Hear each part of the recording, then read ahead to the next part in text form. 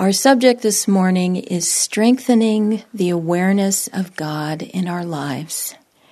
And what we are doing right now is one of the best things that we can do to strengthen that awareness. We are having satsang. We have gathered in this beautiful place dedicated to God with other spiritually minded people to enliven our spiritual lives, to fan the flame of our devotion, our longing for God. And that longing for God is the very most important thing that we need on the spiritual path. We have to want God. And you may think, well, my devotion is not that great. My spiritual practices, I can't string two hong saws together in a straight line. Thank you. But just the desire, just the even wanting to want God is a great blessing.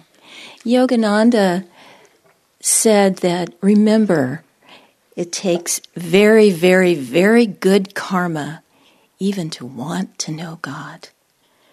So that karma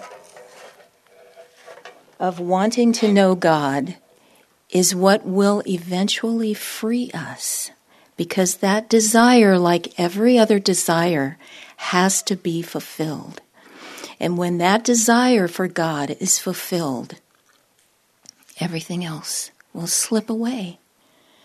Yogananda said, when ecstasy comes, everything else drops away. So, remember that you are blessed because you want God. Even if it's not perfect yet, that seed is there. And also remember that God wants us. There is that pull towards materialism, towards darkness, towards death. But there is also that pull of the Spirit towards the light. God is coaxing us, drawing us through every circumstance, through every person, through everything. He's speaking to us. He was speaking to us in that chant just now. He was giving us instruction. Listen to my heart song. Listen to my heart song. Listen to the sound of the heart's love, the heart chakra. Listen to the cosmic Om that vibrates within yourself. Become in tune with God through that vibration. And then God is also giving us His promise in that chant. I will never forget you. I will never forsake you. Who else in this universe can promise us that? Who else can stay true to that promise? And someday, if we continue fanning the flame of the heart's love for God, someday we'll be able to sing that chant back to God. We'll be able to say, listen to my heart song. It's completely in tune with you, God. And I can promise and keep my promise that I will never forget you and I will never forsake you. There's a beautiful passage in the Bhagavad Gita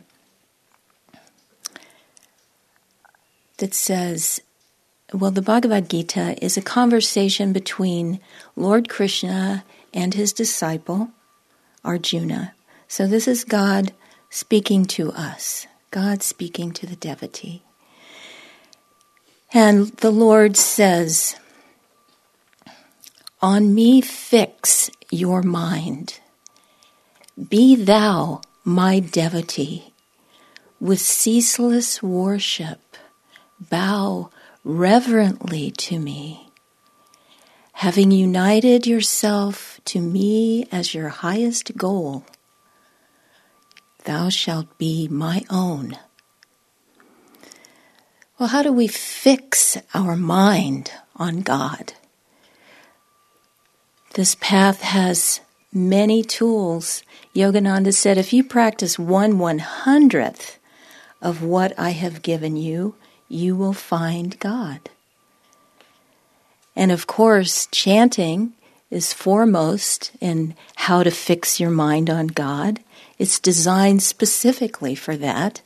We could talk all day about the benefits of chanting, but it's one of the easiest and best ways to experience that vibration of God, that joy in your heart. Yogananda says it can be the very first taste of that joy. It's a great blessing, half the battle, all of that. So if you know how to sing, chant. If you can play an instrument, play the chants. If you can't sing and you can't play an instrument, you can play your iPod.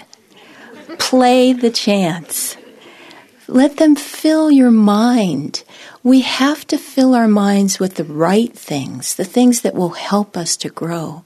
It's very important. It's like a mental diet. We don't eat junk food to feel healthy. We do it for other reasons. But we want to be healthy spiritually, then we have to feed ourselves with the right things. Now I'm on my second page. So chanting, affirmations. Anandi gave us that, led us in the affirmation for psychological success the other day. Yogananda has a whole book of affirmations. Swami wrote a book of affirmations. Write your own, specific to your need. Train your mind. Get your mind focused. Mantras and Swami's music, another great way to fix your mind on God. I had the great blessing of focusing on Swami's music for over 25 years.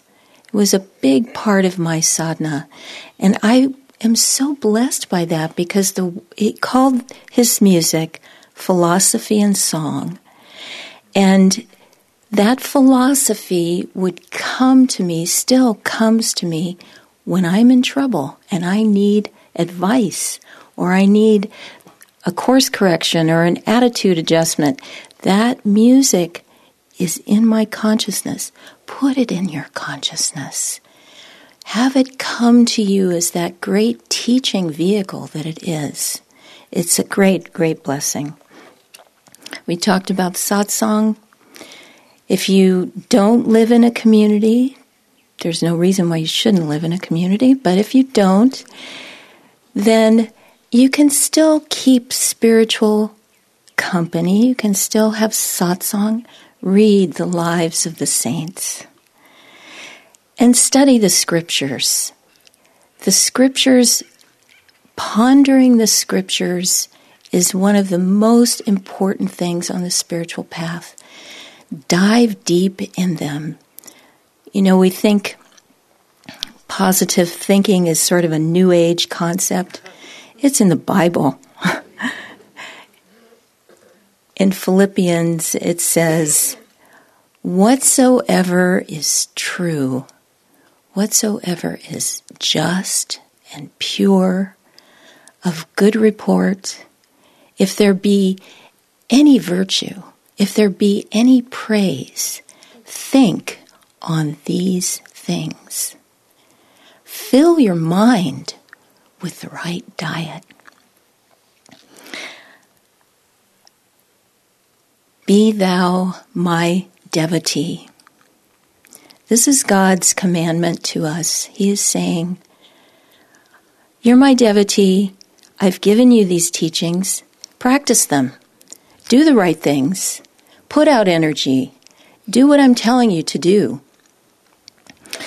Swami had a very wonderful discussion on karma in the Success and Happiness course. And he talks about karma as the loving hand of God. The loving hand of God guiding us to do the right things. And he talks about the suffering that comes from karma. And he says that suffering has a purpose. The purpose of that suffering is to awaken in us the willingness to be disciplined in order to do the right things. And doing the right things, we are freed of karma. So that karma is a blessing. The suffering of it leads to willingness to be disciplined, to do the right things. And then we're free. I had a great, valuable experience with awakening willingness. This happened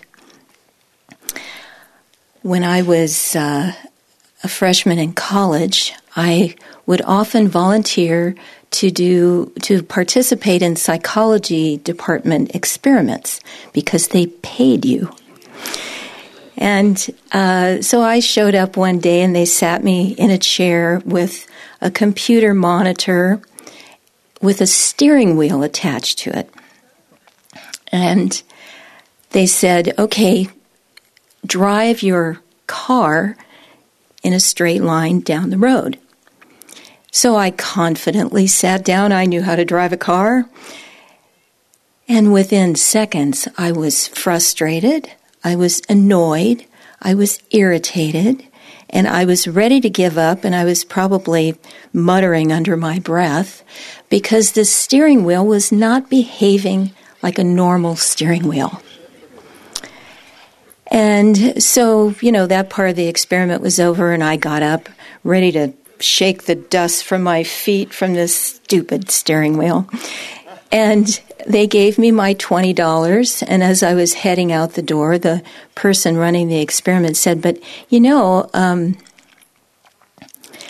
if you learn how to use this steering wheel, I'll give you $50 more. Suddenly, my mind shifted. I was no longer frustrated and impatient. I was focused. I was willing to be very patient and figure this out and apply my mental capacity and make it work. And I did. And I got my $50. But more than the money that I made, I learned such a lesson in how we can change our energy in a nanosecond. We don't need to slog through and make this tremendous effort. We can do it instantly. We just have to want to. We have to be motivated. Well, the spiritual path is a very serious thing in one sense. Remember, Yudhisthira in the Mahabharata was asked, what is the most wonderful thing in the world? And he answered, the most wonderful thing in the world is that human beings are surrounded by death all the time, and they think it will never happen to them. We are, as Kamran told us, the eternal Atman. But we have a physical form, and that physical form is ephemeral. It just lasts a moment. We have to identify with the reality. So, I'll tell you another story on Be Thou My Devotee. And this happened many years ago, long before most people had cars at Ananda. Nobody had telephones. And I was scheduled to be part of a small singing group that would go with Swamiji to Reno to be part of a program that he was putting on. Well, I had a minor surgery on my foot the day before we were supposed to go. And I didn't realize that my foot would swell up and be so painful, and I couldn't put any weight on it. And I was living way up in Harania Loca. I don't know if you still call it that, but that was what we called it. That big hill opposite the Living Wisdom Center. And I had to walk all the way down to the market to get the ride to go on this engagement. So I went to sleep that night thinking, there's no way I can walk all that way to the market tomorrow. I'm just going to have to stay home. Well, I woke up the next morning, threw off the covers. I'll be darned if I'm going to skip an opportunity to be with Swami Kriyananda just because of my stupid foot. I remember that. I have no memory of walking to the market. I must have done it. There was no other way. That little bit of tapasya, I don't remember at all. What I remember is Swami Kriyananda standing behind me, singing the bass part of Go On Alone. And every time I sing that song, I can hear his voice. So we think we're doing so much tapasya, so much austerity, sacrifice. Our lives are so hard. We're doing so much. It is nothing compared to the joy that comes back to us, the blessing that we receive. I would walk 100 miles on that foot to have that experience of Swami every time I sing that song. Years ago, we had a festival here in this meadow, and somewhere around here we built an obstacle course because we had games and races and lots of fun activities. So we built an obstacle course, and there was rope webbing that you had to climb up, and then there was a rope that you had to swing across a ditch, and there was just all these obstacles.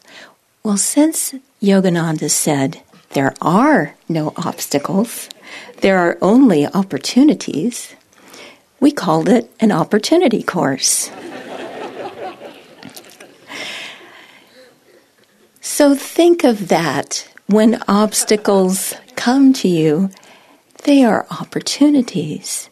They are God saying, I love you so much that I want you to grow and change and come to me. There's a beautiful story from the life of Padre Pio, who was an Italian Catholic saint who passed away in the 1960s, so he's a recent modern saint. And Padre Pio would often, I'm running out of time, so I'm editing as I go here. People would come and sing under his window every night. They would chant, they would sing, and at the end of this little kirtan, Catholic kirtan, they would call out, "Good night, Padre, give us your blessings." And if he was physically able, because he had a lot of affliction in addition to having the stigmata, but if he was able, he would walk to the window and he would always say the same prayer, "Yes, my children, a river of blessings to you." And then he would say, "May the Lord bless you and make you holy." And one night, as he was turning away from the window, there were other friars in the room there with him. And one of them piped up and said, "May the Lord bless them and make them holy with no difficulties," meaning, may they not have any problems. And Padre Pio, who was not your meek and mild little saint, very sternly said to this padre, "What? You have to have difficulty." That's what we're here for. This world is to take tests, to grow and learn and change. And difficulty is how that happens. So, in conclusion,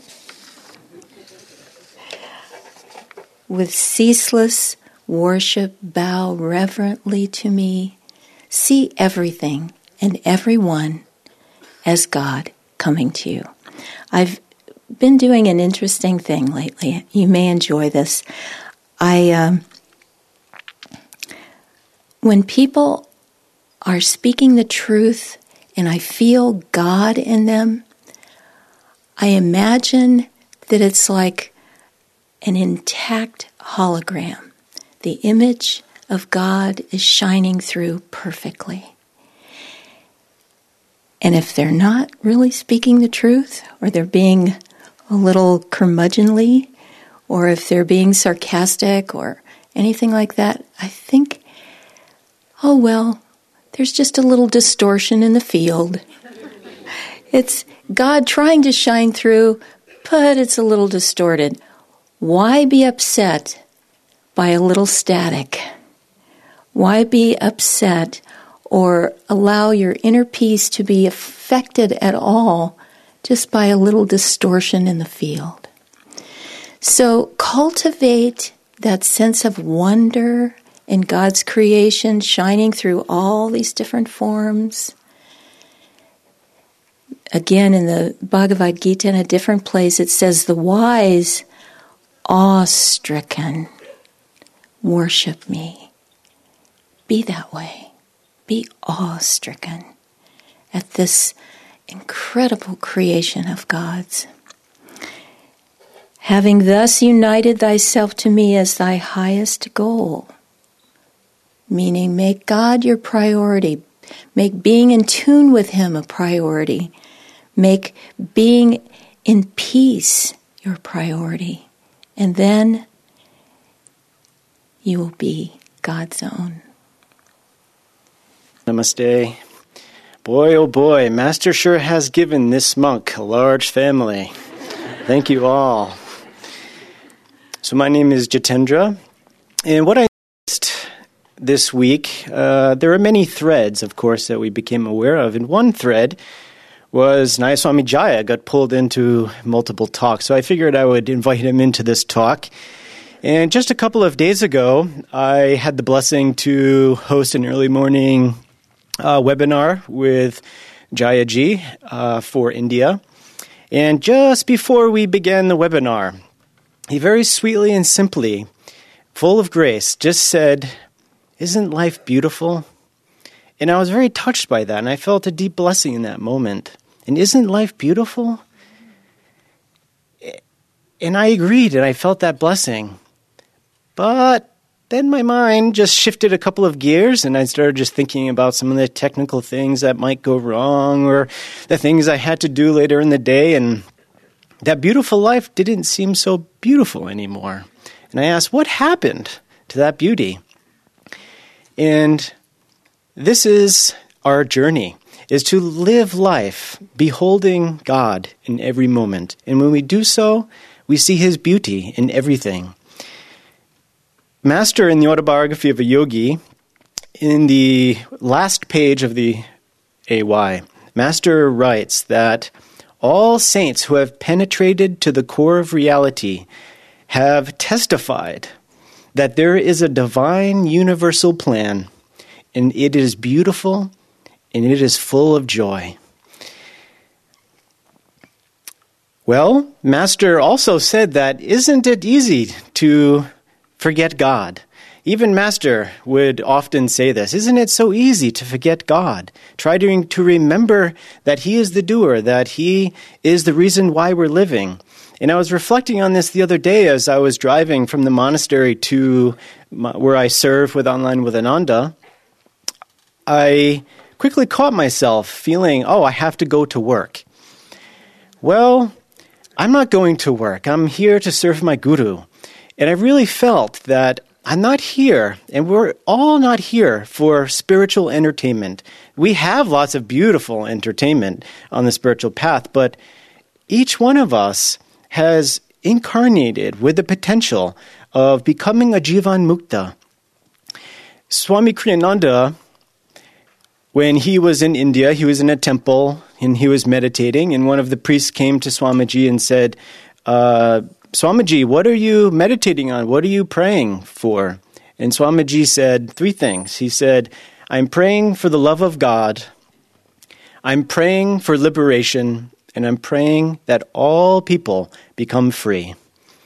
And I think that this is the highest octave that Swamiji has come to remind us through his books, through his music, through everything that we have been gifted through Ananda, through Master's grace, that if we can hold that highest goal in this life, naturally, when we call out to God, as Nirmala was saying, with that thirst of reaching to the farthest capabilities that we have to pull God into our hearts, and we pray that we want to become free because we want thy love and we want to share that love with everyone.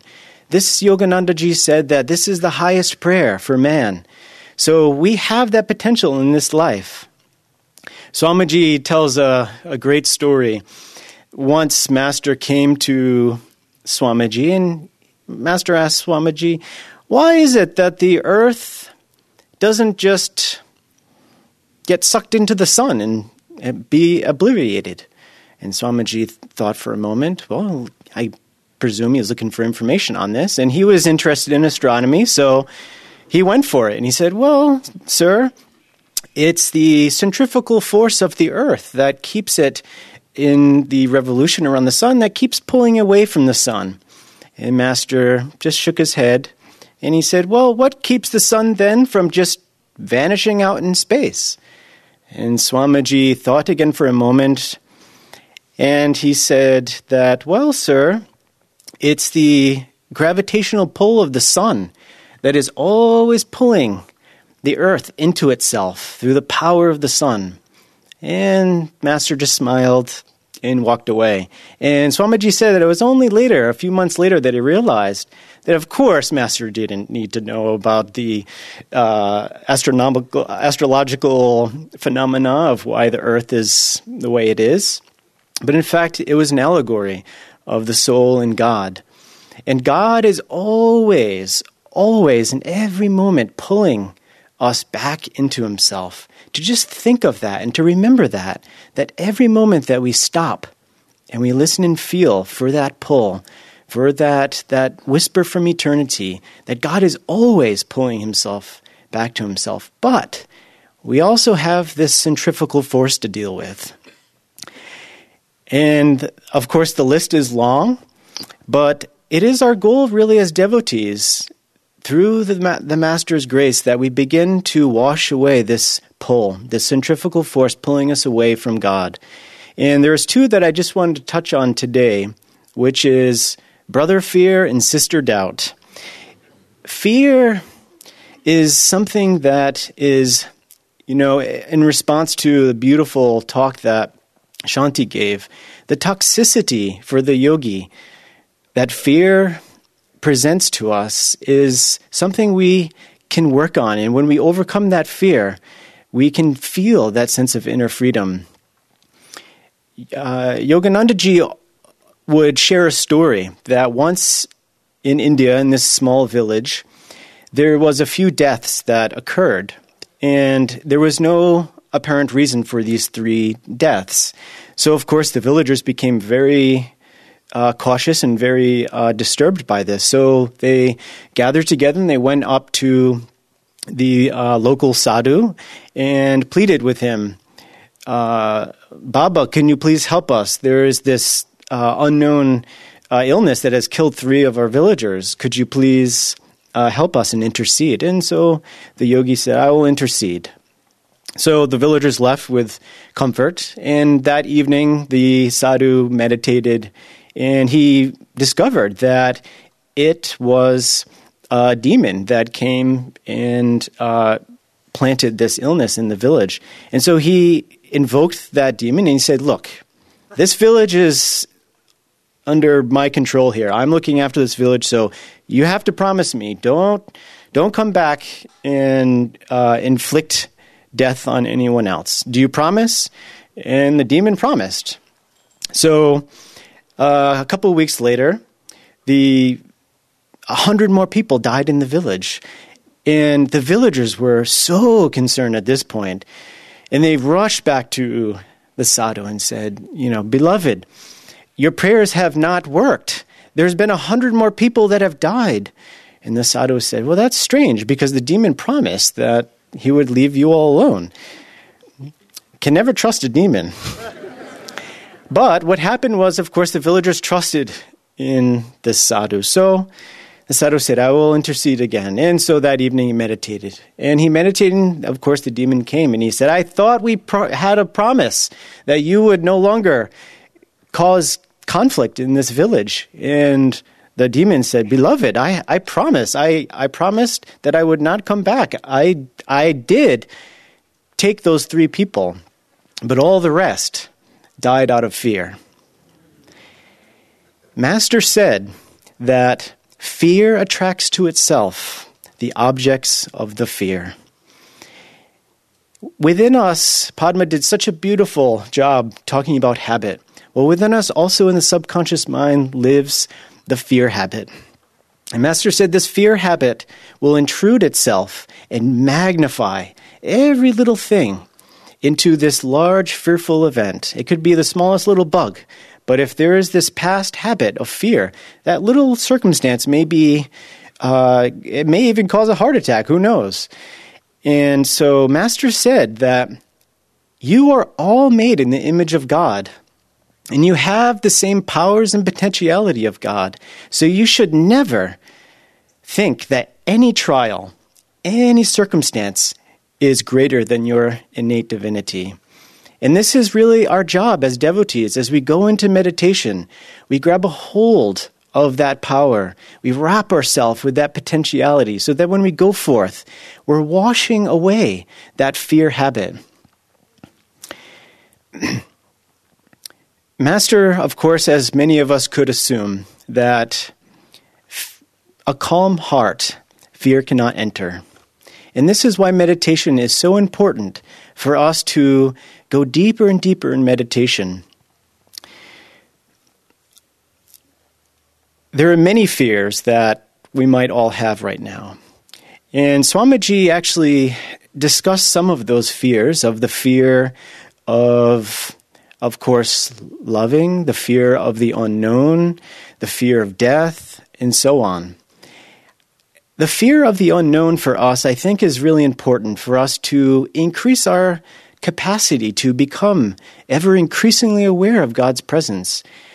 Because when we meditate, we have that potential of going into samadhi. I love the story of Nayaswami Devarshi, who tells the story of one day he was very resistant to going to the long meditation at the Hermitage one day, and he walked down, and he was just reminding himself that maybe today's the day. Maybe today's the day that I experience God. So the unknown for us is really, we're all walking that path that reflects to that statement that man is going where no man has gone before. Sure, there has been many great souls that have gone there, but for us, we're still going forth in that quote-unquote mystery that we're trying to unravel. And there's a story of this man who loved nature, he loved animals, and it was his mission in this life to try to free animals that were stuck in captivity. So he went out on this excursion to search for animals that he could free. And on his journey, he stayed at this little cabin in the middle of the woods.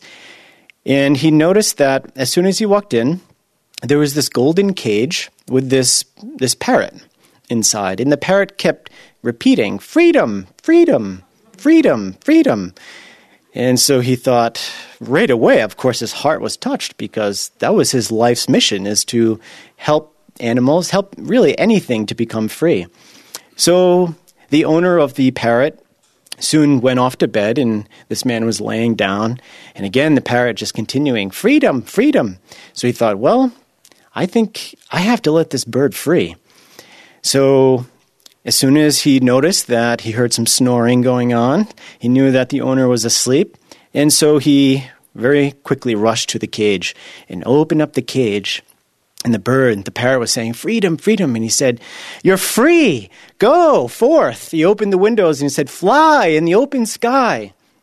But he noticed the bird wasn't moving. But it continued saying, freedom, freedom. So he thought, well, maybe I need to help him. He must be afraid. So he went in to try to grab the bird to coax it to go outside. But the parrot started pecking him while still continuing saying, freedom, freedom, freedom. And so, of course, he successfully got the bird, and he threw it out the window, and the bird flew away, and he said, you're free.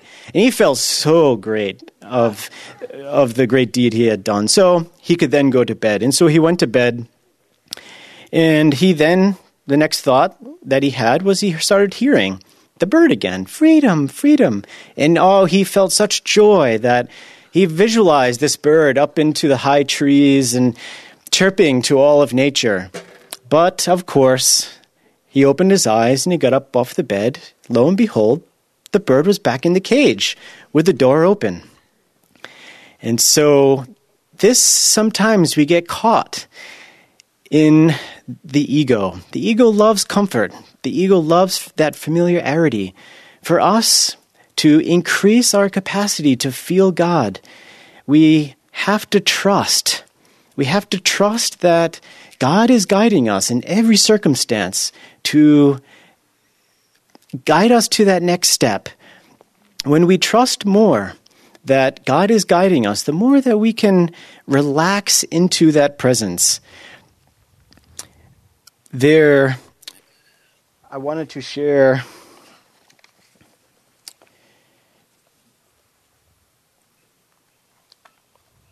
this affirmation, which I think is one of the most powerful affirmations that I have ever used or heard of.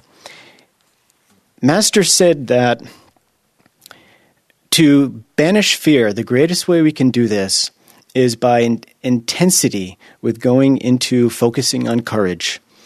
And courage is so important for the devotee because we know that we're going to be faced with challenges. And it is our ability to step up to that challenge and to put out the energy and that devotion to overcome that challenge. And Swamiji once told the story that he was speaking about this courage that we need really to keep our hearts open, to keep trusting that if we continue to love, that we won't be left with nothing in return. And this person that he spoke to, one of the monks, he said about courage, he said that, if I expand my love and I love more, then people are going to start to like me more. And if people start to like me more, they're going to want to spend more time with me. And if they spend more time with me, I'm not going to have any more time left to myself. And Swamiji just shook his head and walked off. I'm sure he prayed for that person. But it is something that we're always being asked to put out more energy. And we're asked to put out more love and more joy and more, because the quest for God, as Master said, requires dynamic energy and dynamic willpower. And if we begin to retract into ourselves, then we're going to be just living with that which is. So this affirmation is really powerful that I invite all of you to do along with me. I will read a little bit that Master writes up until the affirmation, and then you can repeat after me, and we'll just do this a few times. And so I invite you to close your eyes.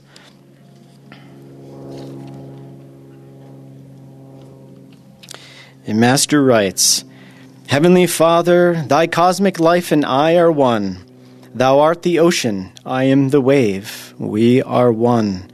I demand my divine birthright, intuitively realizing that all wisdom and power already exist in my soul.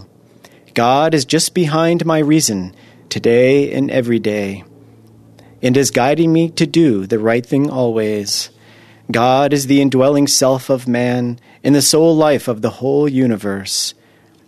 And now let's repeat this affirmation together, out loud together. I am submerged in eternal light. It permeates every particle of my being. I am living in that light. The divine spirit fills me within and without. I am submerged in eternal light. It permeates every particle of my being. I am living in that light. The divine spirit fills me within and without. Now whispering, I am submerged in eternal light. It permeates every particle of my being. I am living in that light. The divine spirit fills me within and without. Now mentally, I am submerged in eternal light. It permeates every particle of my being. I am living in that light. The divine spirit fills me within and without. Om Shanti. So, this is a very powerful affirmation to practice because, as Master said, where there is light, no darkness can dwell. And so we can skip ahead to that highest technique, which is attuning to that light. You might be wondering why I brought this fancy little box with me today. You might even be wondering what's inside the box. Well, this box is very precious to me. And a little backstory in the box. A couple of us, when Nayaswami Devarshi was moving to India, he was giving all his stuff away. Or most of his stuff, at least. And so it was the last day before his flight. Actually, the morning of his flight. And there was just two of us at his apartment trying to get the last little things picked up. And his last thing that he had, we both drove him to the airport. And the last possession that he had was this little box. And inside was filled with change. Stacked, this box was very heavy. And so on the way to the airport, we stopped at the local supermarket, which they have one of those machines that you put all the change in, and then you get cash in return. So it was a very joyful event being there with Devarshi as we dumped this box, guessing how much was in it. And then it was his last possession. So he said, well, he looked at us both and he said, do you have any need for this box? And my first thought was like, no, absolutely not. But then at that moment, I really felt Master enter, and I was reminded of something that Master said. And he said that he only has one thing. He has a little box, and that box is never empty by the grace of God. So we have nothing to fear, that no matter what comes to us in life, no matter how much love we put out, no matter how much our jobs change, no matter if our meditations are going well, no matter what happens in our life, that if we can shift into that absolute complete trust in knowing that God is going to provide for you, He's going to give you everything you need in this life if you are open to His guidance. And your box will always be full of His love, His guidance, His grace. But we doubt that. We doubt the presence. So often we go throughout the day, and of course we feel that spark of love, of joy in our meditation, but we slip into doubt. And this is something that really begins to block our ability to feel God in every moment. Our hearts are that driving. It's a driving engine as well as a compass. And when we are filled with fear and doubt, it blocks that flow. Swamiji, I think, taught us a very beautiful lesson with a story he often would tell, that once he remembered that he was in the desert with Master in 29 Palms, and he noticed that there was a thought left in his consciousness that on a beautiful sunny day without a cloud in the sky, if Master said that it was raining in Los Angeles, that he still had that little voice of doubt that maybe Master's wrong, maybe he's wrong. And he noticed that no matter how much he used reason to solve this equation, he came to that point of realizing, well, I love Master, and I know Master loves me. And so Swamiji said that doubt is the answer. I mean, that's not... Rewind. You can rewind the camera, and love is the answer to doubt. And this is for all of us to really remember and to never doubt that, again, if we can go into our meditation and devotion is going to be that answer for us. It's that absolute certainty of God's love will be our raft over the ocean of delusion. There is a story that relates to 29 Palms. I was a disciple for maybe 4 years or so, 3 years, 4 years. And I found myself in the middle of the desert. At the time, I did not know that Master had a retreat in 29 Palms. And I was there in the desert on a very important film shoot. And at the time, I was still holding on to a film career. And so this was a very big opportunity for a small team of us. And it was about 120 degrees or something intense. But we were all very excited. Well, we landed in Los Angeles, drove out to this festival. And the next day I woke up, I had severe pain in my abdominal muscles. And I, of course, was just pushing through it, knowing that this was a very important film job. So that day went through. I survived. The next day I woke up, the pain was just increasing until I would just walk 10 feet and I would lay down on the ground for 5 minutes, get up and walk 5 more feet, and until I was realizing that I think I need help here. So being in the middle of nowhere, there was a small tent where there was medics. So I went, of course, to that tent seeking an opinion of what's happening. And I was really having a lot of pain. Of course, I was trying to remember Master, asking him to help me. And so I got there and the doctor wasn't there. So the nurse said, well, you can lay here on this strange-looking bed. And I, of course, said, okay, I'll wait for the doctor. So 3.5 hours goes by. I'm in so much pain. And I was doubting that, I have this guru. Where is my master? Where is this help that I need at this moment?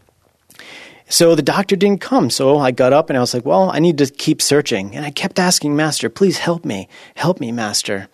And so I was walking off and I found myself next to a security guard. And I think I found comfort with this person for some reason. And at that moment, I was talking to him about mundane things, and this boy walked up, and he said, I need you to call a rescue at this moment. I was just told I have appendicitis, it's going to burst, I need to be rushed to the hospital at this very moment. And at that moment, I felt that that's what I need. And I felt Master that brought this person and told me exactly my situation. So, of course, I acted on it and said, that's what I need. So I went to step 2, get to the hospital. Where is a hospital around here? So, sure enough, there's this little dinky little hospital, and I thought the fear just rushed in. I'm going to have surgery in this hospital? Well, I got to the hospital, and of course, the funny thing is I never saw this boy anywhere around this hospital. But I get to the hospital, and of course, right away, you have appendicitis, they did an MRI, you need to be rushed into emergency surgery. And I was laying down, being prepped for surgery, and I get a phone call from my friends. And they said, what's happening? And I said, well, I'm being rushed into emergency surgery because my appendix is going to burst. And they said, oh my gosh. They said, they were trying to figure out what they could do to help. So they said, well, we'll come there. And I was like, no. This is a very important film job. You should stay there. If you come here, there's no one there to film. So I said, no, you stay there. And they said, but you're all alone. And at that moment, a little switch hit. No, I'm not alone. No, I'm never alone. We're never alone. As soon as I shifted my consciousness of simply recognizing that Master is here, the Master is always with me, I was engulfed by Master's love and presence, all fear, everything washed away. So all we have to do is remember, Master is always with us, and we use everything we've saturated into our consciousness of all the beautiful talks all week to begin to put them into practice, but to never doubt that Master's love is with you, and He will test you. And we have to go through the experiences. We have to go through our challenges. I wanted to close with a beautiful story that Mary Kretzmann just released a new book, if you're not aware. It's Healer's Handbook. It's a beautiful, beautiful book. And one of the stories in that book is very touching, where many of us know the beautiful soul of Tim Kretzmann. And Mary includes a chapter in this book where she describes Tim's journey. And Tim went through a very, very challenging time of lots of misdiagnosis and just lots of suffering was happening. And as soon as they found out that he was diagnosed with prostate cancer, they said that you have on your hands mispractice. You can sue them and have lots and lots of money from this mistake. And what Tim said at that moment is something that we can all really hold close to our hearts and learn from this moment, when that very simple response that Tim said is that I don't want to go down that road of bitterness. I have to have known that Master knew what was happening, and he just offered himself fully into Master's hands. And if we can follow that example in every moment, to no matter what's pulling itself into our life, just to keep offering ourselves, know that Master is going to guide us back to God. So many blessings to all of you. In his talk at the beginning of the week, Jyotish reminded us that it's all about consciousness. And I want to take that a little bit farther. I think most of us have heard the amazing quotation of Sister Gyanamata, Master's foremost woman disciple. The things that happen to us do not matter. What we become through them does matter. And that's a very simple and, of course, very challenging phrase. And if we unpack it a little bit, we see that the first part, the things that happen to us do not matter. Well, I think to most of us and most people in the world, except for a few saints and masters, the response would be a little different. The things that happen to us really, really do matter, because if they're nice, we feel happy and wonderful, and if they're not so nice, we feel pain and suffering and so forth. So it's an interesting challenge to our consciousness to accept that the things that happen to us are neutral, that they are in fact a representation of karma that we've put forth, and it's going to find its way back to us in one way or another. But it gives us the challenge, and this is where what Jyotish was saying about it's all about consciousness comes into play.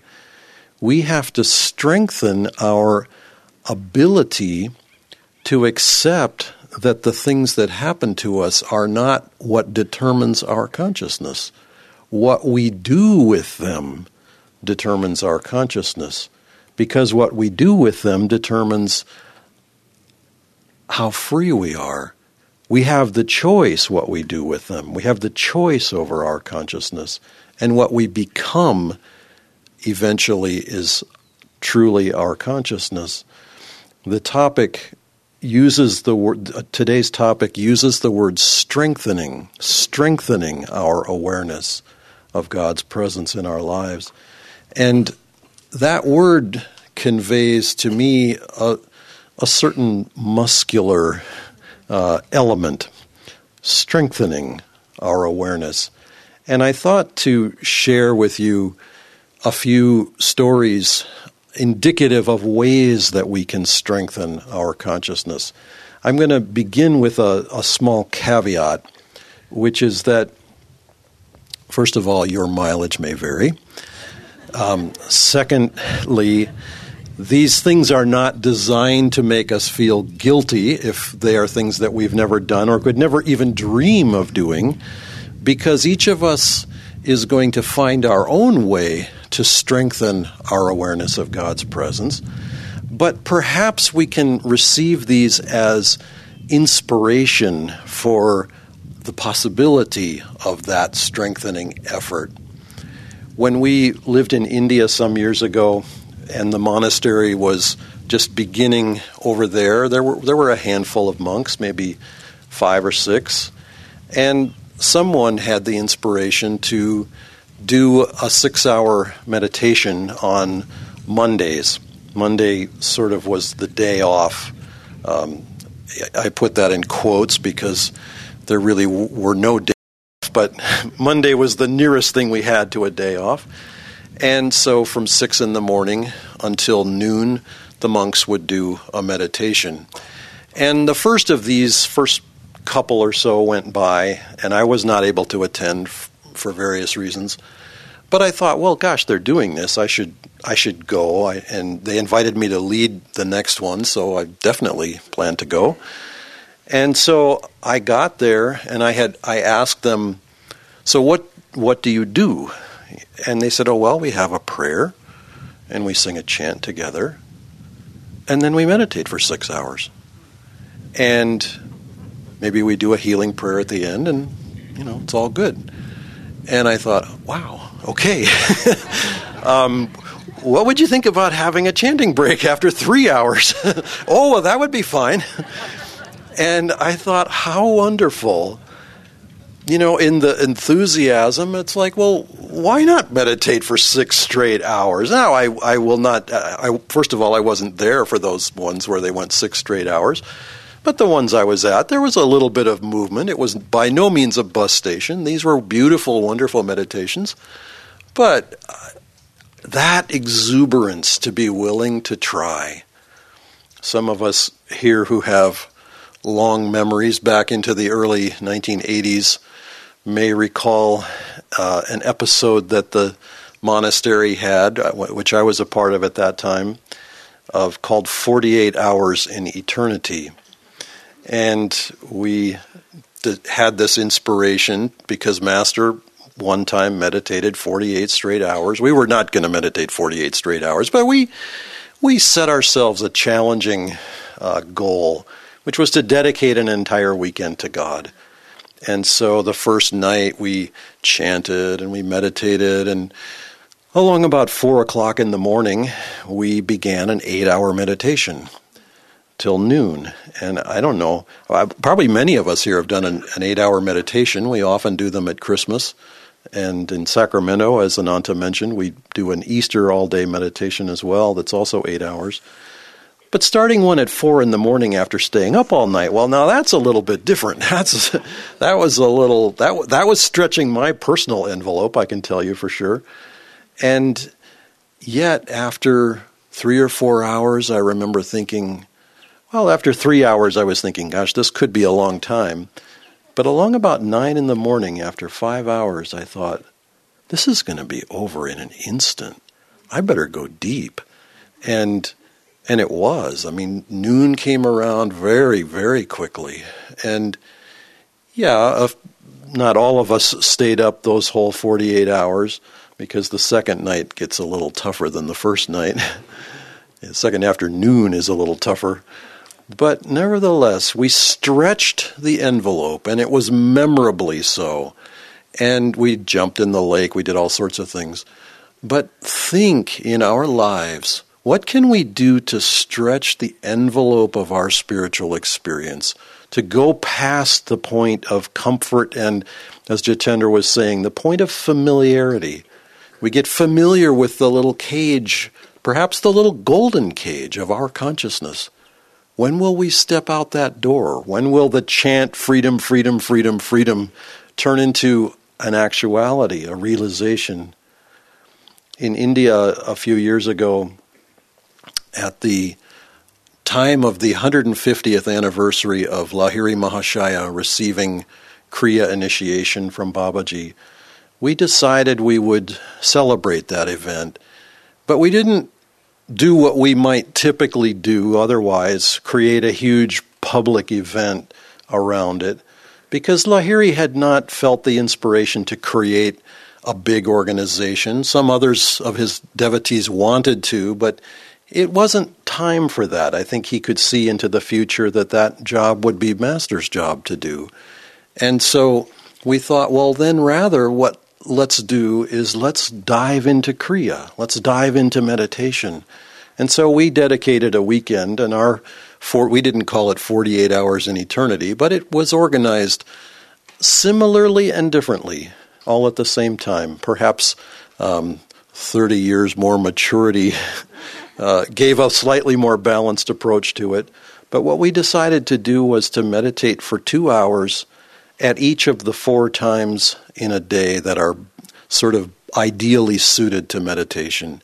So around the sunset, this was at the equinox, the fall equinox in 2011.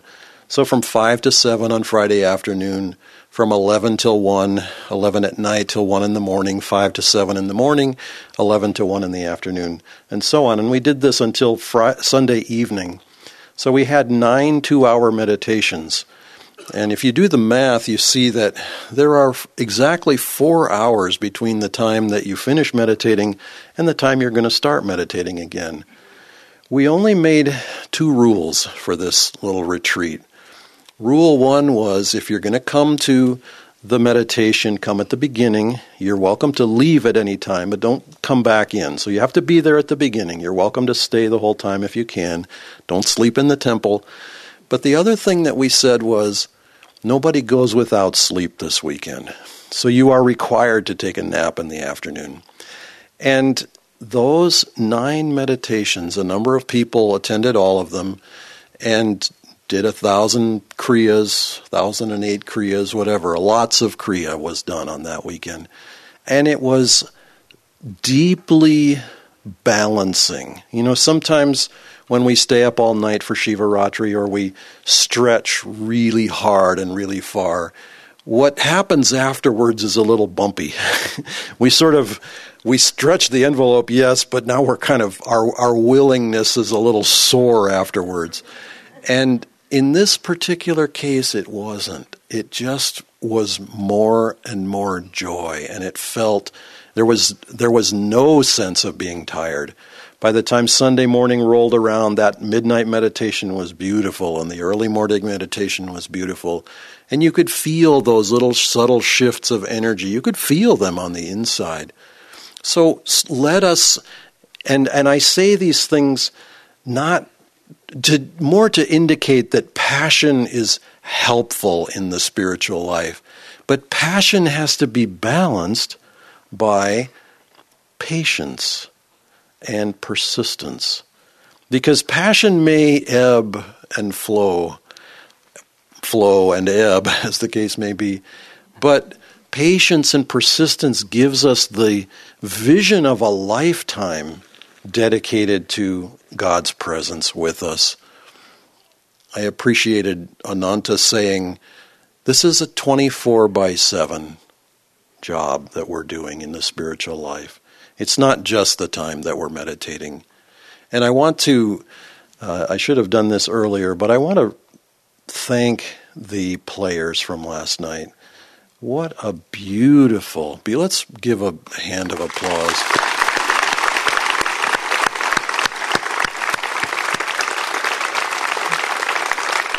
It was so deeply inspiring to live the life, to see the life that that young woman Lisa was living, to see it through Swamiji's eyes and to hear the music so beautifully done that sort of moved that play into our consciousness.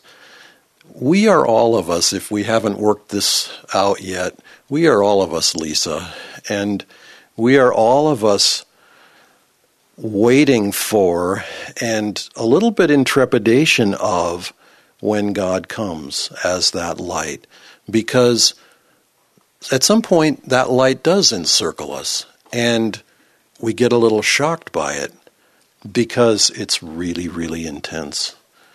And I wanted to add to, and we have to stretch our ability to receive it. We have to open our hearts beyond what they've been open to in order to be willing to take that love fully and completely. I wanted to add to Devi's 3 C's that she gave us earlier in the week: calmness, concentration, and condensation of experience. I wanted to add a few more C's that are helpful, and one of them I think is a little bit unexpected. And that word is context. Culture is context.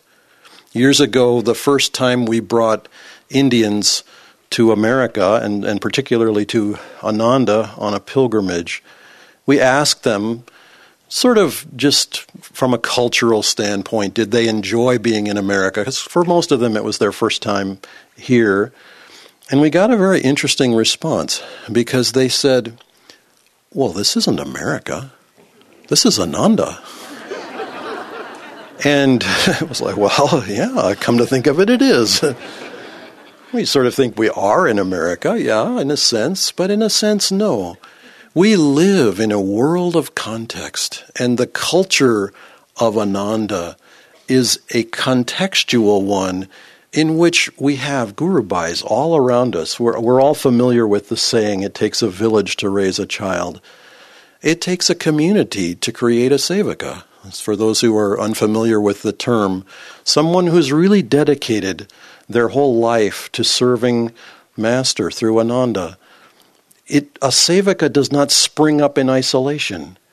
We live in connection with others all around us. And it comes in subtle ways. I mean, some of us wear bangles and some of us wear this little cute blue thing that says, I am the change, and it's a great reminder. I meditate. Oh, yes, I meditate.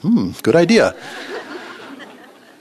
But those are little reminders of we're part of a world that is supporting the effort that we make spiritually. And if we think, in the beginning, we need the support of others. I have vivid memory. In fact, going back to that 48 hours in eternity experience, I was very young on the path and fairly young in life, probably 20 or 21 at the time. So everybody basically was ahead of me on the path and ahead of me spiritually. I remember my first winter living on Teepee Hill, and Sudarshan's teepee was up the hill from me.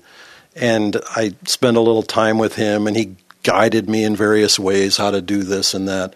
And I asked him at one point how long he had been at Ananda, and he said 4 years. And it was like, 4 years? Wow. That's amazing. It was just like beyond comprehension. So it helps in the beginning to have this sort of wealth of experience around us. It's not terribly long afterwards. I had a funny experience. It was a little surprising at the time, but Devarshi and I were at Lake Shrine, and we spoke with Brother Turiyananda, who was a monk there. And he had been on the path 28 years at that point, which of course was just completely out of this universe as far as I could tell. But he said, we have to be ready just like that to go into breathlessness. And he sat in meditation, and he, I didn't have the chutzpah to reach over and take his pulse or put the little mirror under his nose or anything like that to see if he was breathing. But I was just impressed by the fortitude and the passion with which he had that dedication, the fiery spirit. But we live in a context in which people are all around us supporting. Eventually, that context is going to live and take full root inside of us. That universe that we rely on outwardly is going to become so instinctively, so woven into our consciousness that we're never separated from it.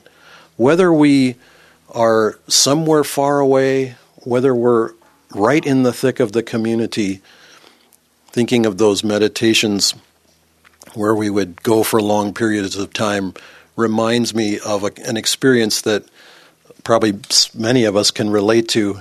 When you get on an airplane and you're going to take a long trip, I think the longest flight I've been on is about 15 or 16 hours.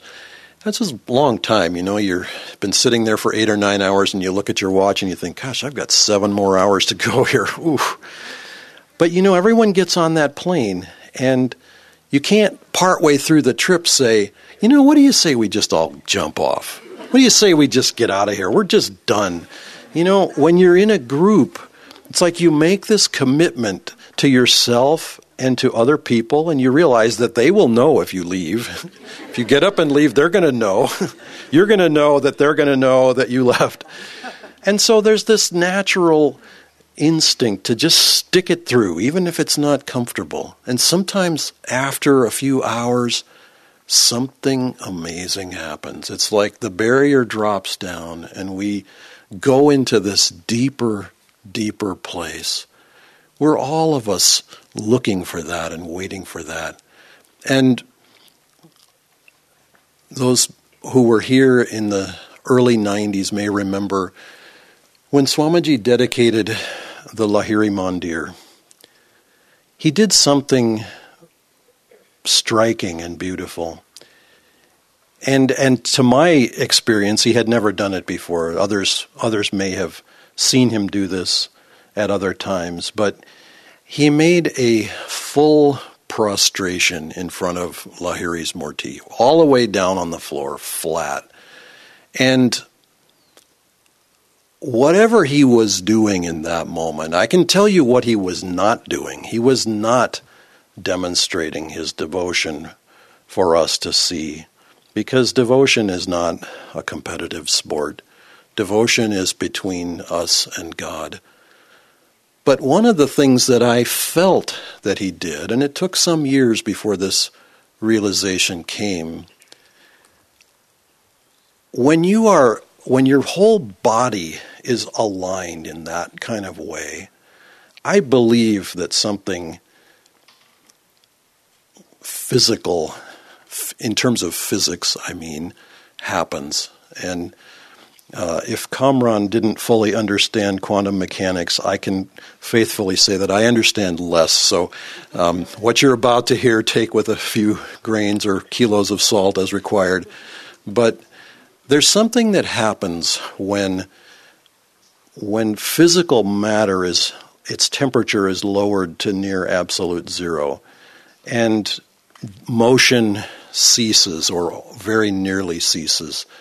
Certain materials acquire a quality or an ability that they didn't have at other temperatures. They become superconductive. Superconductive means that huge amounts of energy or electricity can pass through them with no resistance.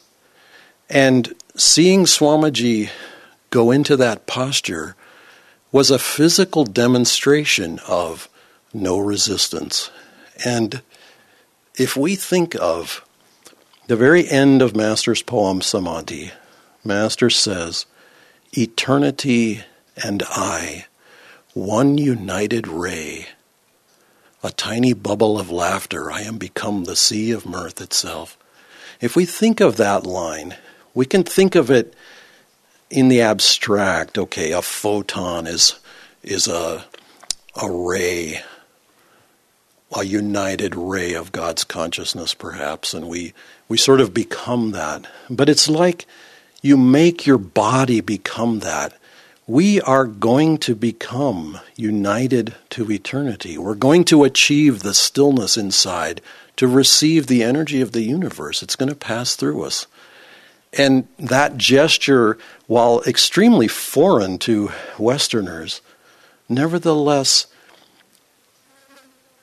we can practice it inwardly, and we can practice it in the Spirit of God to remove whatever resistance there might be. Kriya, of course, does this. Kriya creates tremendous magnetism in the spine to draw God's grace and to open us to receive the energy of the universe and to allow it to move through us.